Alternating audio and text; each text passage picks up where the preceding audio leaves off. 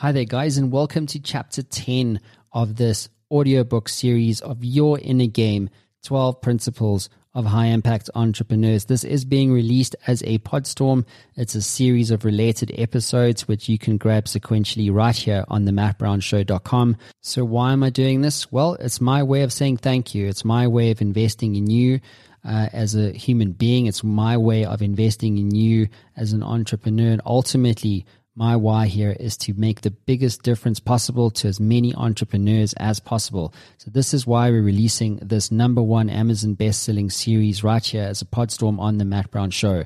So today we're going to be talking about agile entrepreneurship, this idea of zigging and zagging in business. And this covers an incredible story of two founders, Pepe and Gareth, who have built one of Africa's largest and most successful advertising agencies. This is really such a remarkable story.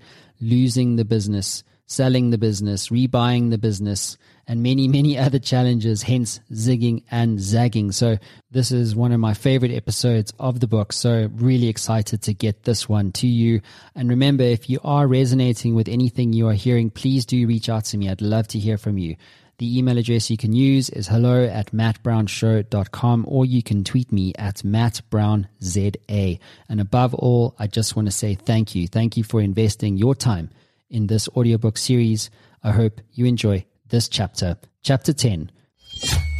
Chapter 10. Agile Entrepreneurship Wins the Day. Players, Pepe Murray and Gareth Leck, founders of Joe Public. Episode 94. Principle, I will zig and zag. The voyage of the best ship is a zigzag line of 100 tacks. Ralph Waldo Emerson. As entrepreneurs, we talk a lot about zigging and zagging, but what we really mean is that we need to be agile. The path changes frequently. It's fraught with obstacles. How you navigate them and how willing you are able to adjust to new data, opinions, and circumstances will either open up new opportunities for you or keep you stuck in the past. The story of Gareth Leck and Pepe Murray is one of the best examples of this that I've had on my show. Their initial idea was to take big agency thinking to the man in the street under a concept they called takeaway advertising. Their primary mission was to disrupt the advertising space.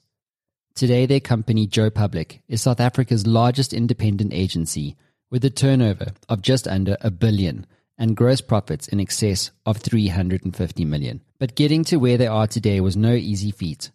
Pepe and Gareth's story includes an exit to a multinational corporate, the repurchase of their company, complete with the contract signed, dated and framed in their office with the plaque, "Never ever sell your soul," Joe Public independence, losing their biggest client, near bankruptcy, and the rebuilding of the company from the ground up on more than one occasion. My interview with the two founders of Joe Public was particularly poignant for me because it wasn't just about what can go right. It was about everything that can go wrong, but learning to survive anyway.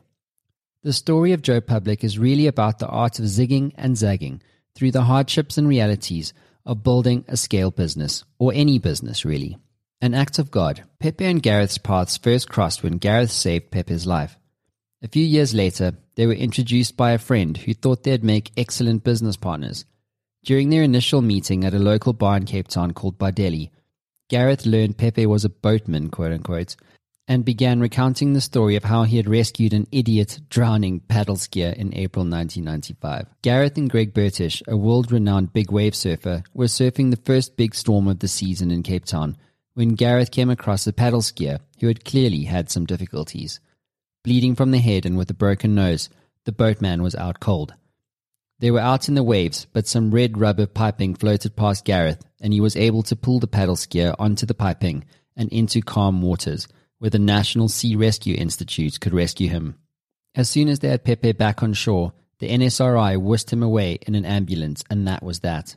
For years, Gareth didn't really think much more about the boatman whom he'd rescued, but never met, and Pepe never knew how he had ended up lying on red rubber pipes out at sea. But the longer Gareth spoke, the more Pepe realized that the story sounded eerily familiar. It had to be fate. Gareth and Pepe's business partnership and Joe Public's destiny were sealed. Joe Public was launched in 1998 as a rebellious creative advertising agency. Gareth and Pepe's first job was Full House in Cape Town, and they were paid 800 Rand for a logo design. We literally danced around the room because we were so impressed that someone would pay us that amount of money for a logo, Pepe chuckled. For the first 6 months, they didn't earn a salary and were surviving on 1,500 Rand a month from the Unemployment Insurance Fund, or UIF. But they didn't care. It was so liberating just to be able to get paid to do a job for a company that we owned. We were captured by the ecstasy of making art as commerce a reality, said Gareth.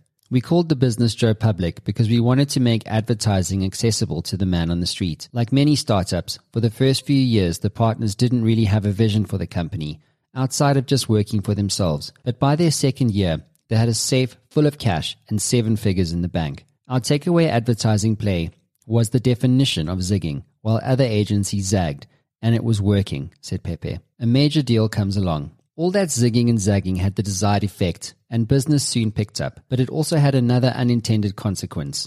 A potential buyer came knocking. Our third partner really wanted to sell the business to an international conglomerate that loved our sexy takeaway advertising model, and to be honest, the idea of having the option to move to New York was really appealing to me, Pepe professed. Ultimately, the deal was made. But it wasn't long before Gareth and Pepe realized that the acquirers didn't want the takeaway model. They only wanted Joe Public's bottom line. The local multinational sold to a larger US-based holding company, and before they knew it, they were just another subsidiary of an international giant. We were naive, and once we were part of the group, our cost base increased substantially.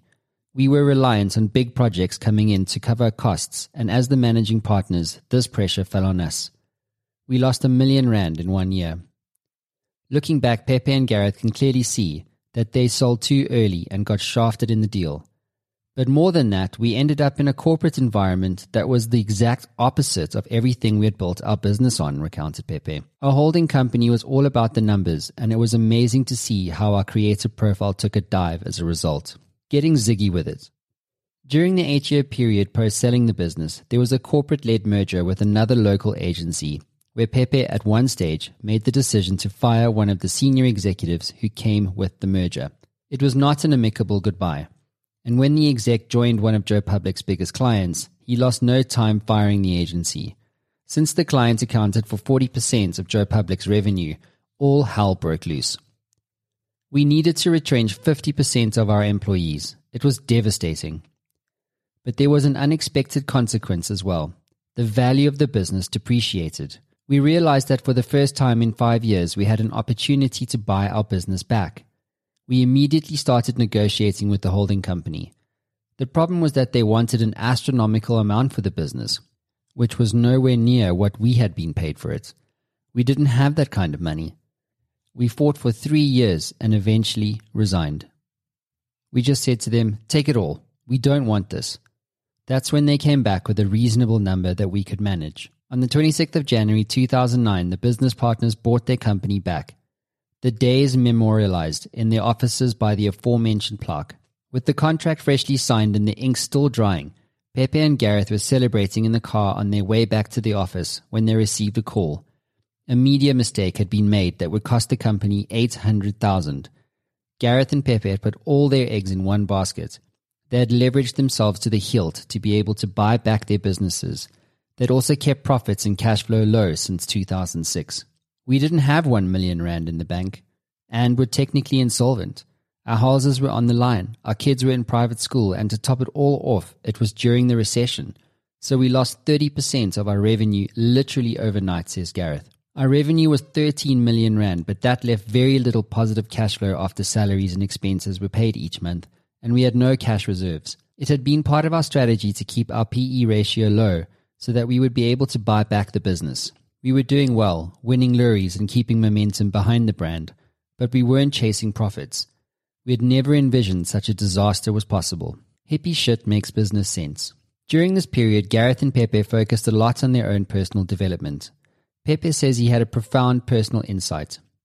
I learned that I was very self-obsessed about being a great creative, driving a great car, winning awards, being a muser and playing on stage for people and being cool. I had to learn the hard way that none of that was me. As human beings, there is a much deeper source within us, and that's the thing that I personally began tapping into, being in service of others. This new way of being gave me extraordinary energy. I thought of applying the same purposeful approach to our business, and I went in search of uncovering our greater reason for being as an organization. Once we clarified why our business existed, it completely changed the game for us. As a result of this journey, by the time they were able to buy the company back in 2009, Gareth and Pepe had a clear vision of where they wanted the company to go and how they wanted to change course, and it all started with not putting the bottom line first. This is one of the key reasons why they were able to weather almost going insolvent. It wasn't about the money. To this day, Joe Public operates on this principle, and it has gone on to become one of the most successful advertising groups in Africa because of it. During our interview, Gareth said that he subscribes to the idea that hippie shit makes business sense. How else can you explain why a business would grow on average by 10% year on year for 12 years and then for the next 8 years grow by more than 50% year on year? You just can't explain how this is possible in a flat industry, he stated. I believe there's something bigger at play now. That's what we discovered. Fail your way forward to success. You need to make mistakes to get the lesson, says Pepe. We needed to reforge the business based on the right culture. To do that, we needed to bring the power of purpose into Joe Public. We feel our purpose on a deep level. It's now the framework of everything we do. We exist to exponentially grow our clients, our people, and our country in that order. If we focus on clients, we will grow our people, and we will have a good organization that can positively impact and help the people of South Africa. We call it growth to the power of N. Revenue growth has naturally followed, but the deeper sense of purpose is helping Pepe and Gareth make a much more meaningful impact. Joe Public registered one school at a time, a non-profit organization in 2008. Through the organization, they have taken their chosen school in Soweto from one of the poorest performing township schools in Gauteng to within the top 3. They raise 1.2 million rand a year for the project, of which 250,000 comes directly from Joe Public. On episode 70, I interviewed Gil Oved, Shark Tank investor and former co-CEO of the Creative Council, a local agency that was sold in 2015 for more than R1 billion. We were talking about the inevitable eventualities that will test your will as an entrepreneur. He said, your breakdowns will always be your breakthroughs. Every time I felt like it was the end, I found a way to break through, and every time I kept going. It propelled the business forward. You just have to stick with it. Just like with Gareth and Pepe and the Joe Public story, there will come a time, probably several times, when you will feel like breaking down and throwing in the towel. But I truly believe that no matter how bad things get for you as an entrepreneur, there is always another move, something you can do to find perspective on your situation, push through, and reach new heights. When I spoke with Howard Mann, the president of Business Brickyard in New York, he told me that you can't read the label when you're stuck in the bottle. It's such a simple idea that at the same time is especially profound, and it's exactly what happened to Gareth and Pepe. They were so caught up in the business itself that they didn't see the huge opportunity of shifting Joe Public away from a profit-focused business to one driven by purpose and vision. Building a scale business is hard. It's supposed to be. So when the proverbial shit hits the fan, remember to zig and zag your way through to success. There is always another move, always. You just need to be agile enough to spot it. Stay with us. We'll be right back. Hey there, I know being an entrepreneur can be a very lonely experience. You sometimes get stuck, don't you? Well, if you're like me, being stuck sucks. But what if you could access the minds of over 850 CEOs who have built companies generating billions of dollars in revenue and access all of that knowledge in a fraction of a second? Well, the good news is you can literally do that today. What my team have built is Matt Brown AI. It is trained on all the interviews, over 850 of them that I've done to date, all my books, all the knowledge capital that has been generated over the last 10 years right here on the Matt Brown Show. And you can get access to all of that right now for free. So how do you get access to this? Well, head on over to mattbrownshow.com, and at the top you'll see community. Hit that link, sign up, it's absolutely free, and you'll be given instant access to Matt Brown AI and a community of over 100,000 subscribers.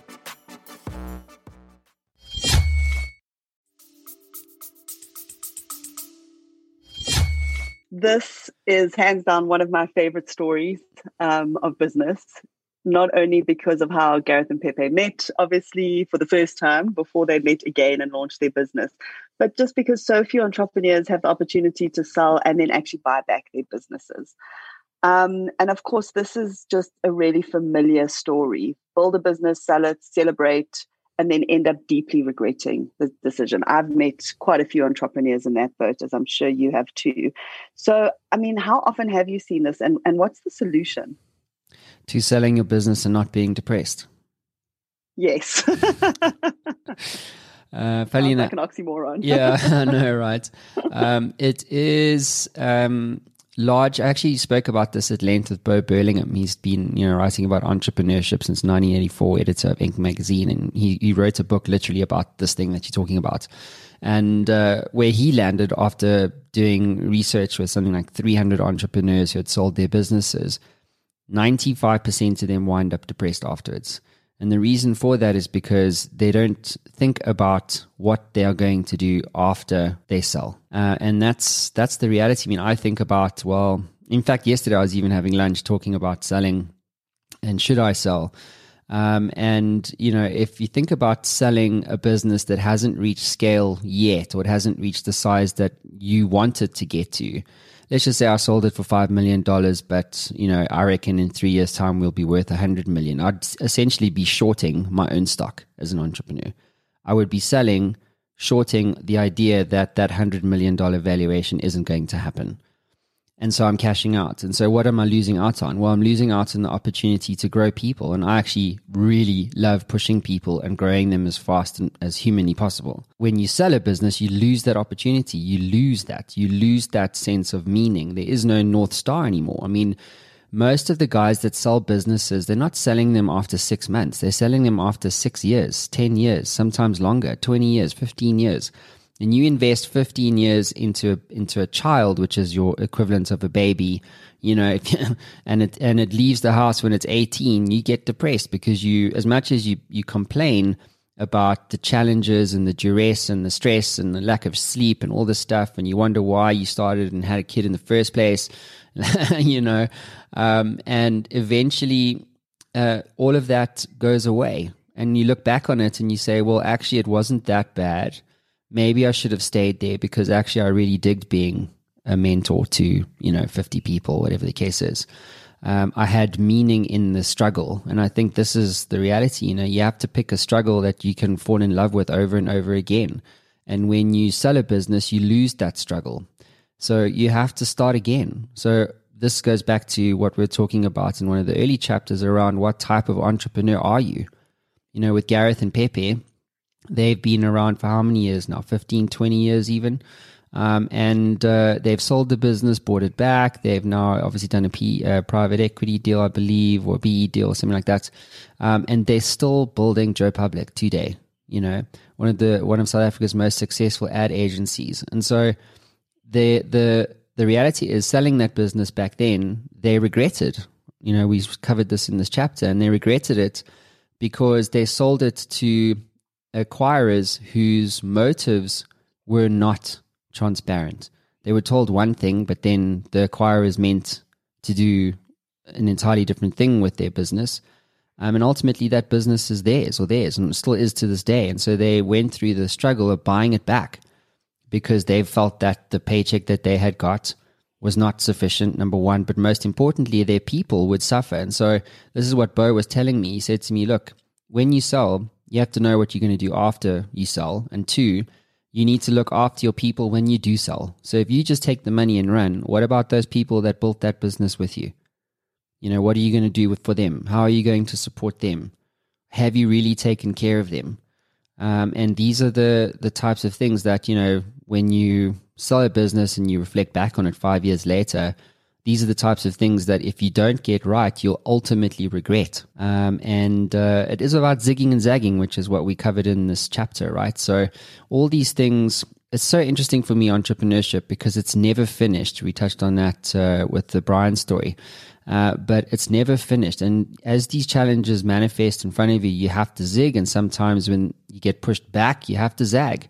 And this is what Brian and Pepe have done so well over so many years. I really love their story, as I've mentioned. But I think one of the big things also is this idea that this major win came out of a real loss as well. Because the reason they were able to buy back their business is because the business, lost a major client and 40% of its revenue, which resulted in retrenchments, which I think is one of the hardest things that either of them has to this day ever gone through. But it also gave them the opportunity to buy their business back and return to their vision. How often have you seen in business that a devastating situation has a positive outcome? I mean, I think we've been seeing that in C19 as well. And what's the key takeaway for listeners that when, that whole idea that when the going gets tough, the tough get going? Yeah, so I believe that, and in fact, I've learned this to be the truth, that your breakdowns are always your breakthroughs. So even though you have to go through retrenchments, you're actually securing your future. There's no reason why you cannot rehire the people that you retrenched at some point once the business turns around. And you have to do what you have to do. I mean, running a business, being an entrepreneur is the equivalent of, going to war but without shooting any bullets. This is the reality. You're going to lose people, whether that's through retrenchment or resignations. This is the reality. The dream has to come into reality, and you have to make those tough decisions. If you don't make the right decisions, you'll lose it all anyway. You have to reconcile that with yourself when you make these types of tough decisions. I mean, the other thing to say is that I believe that these sorts of challenges, whatever they are always happening for you. They're not happening to you. And it's a mindset shift that you have to make.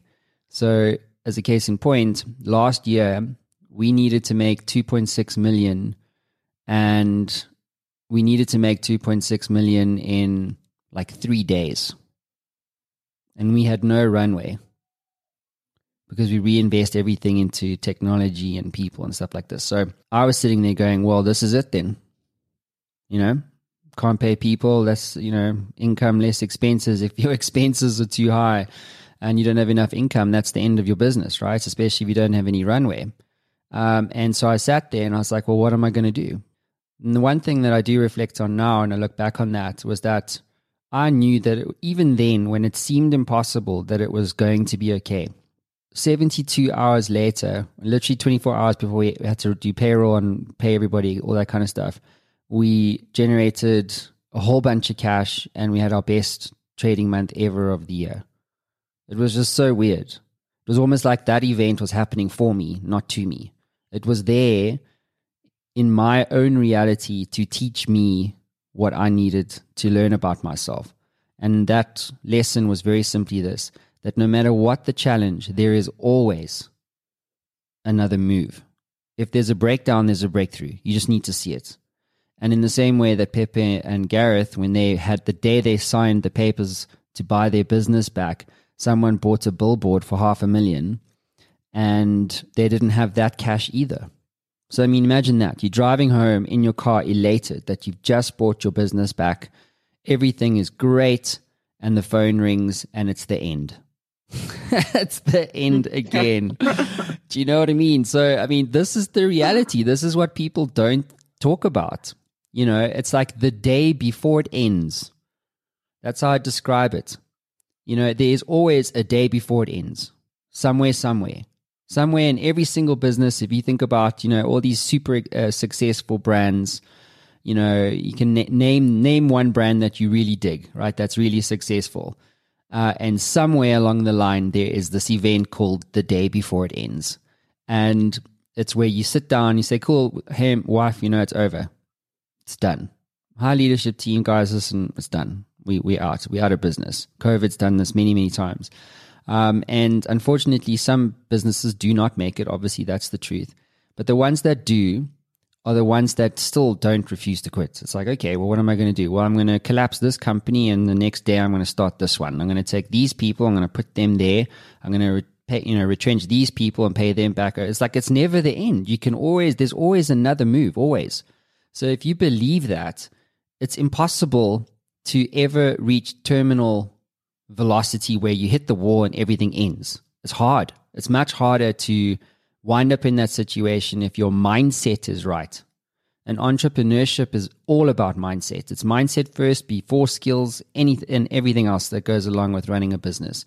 You get your mindset right, which is what Gareth and Pepe have done with Joe Public. It's what I've done with my business and all the very successful entrepreneurs that I've interviewed. Their mindset is what gets them through. That's incredible, Matt. Thanks for sharing.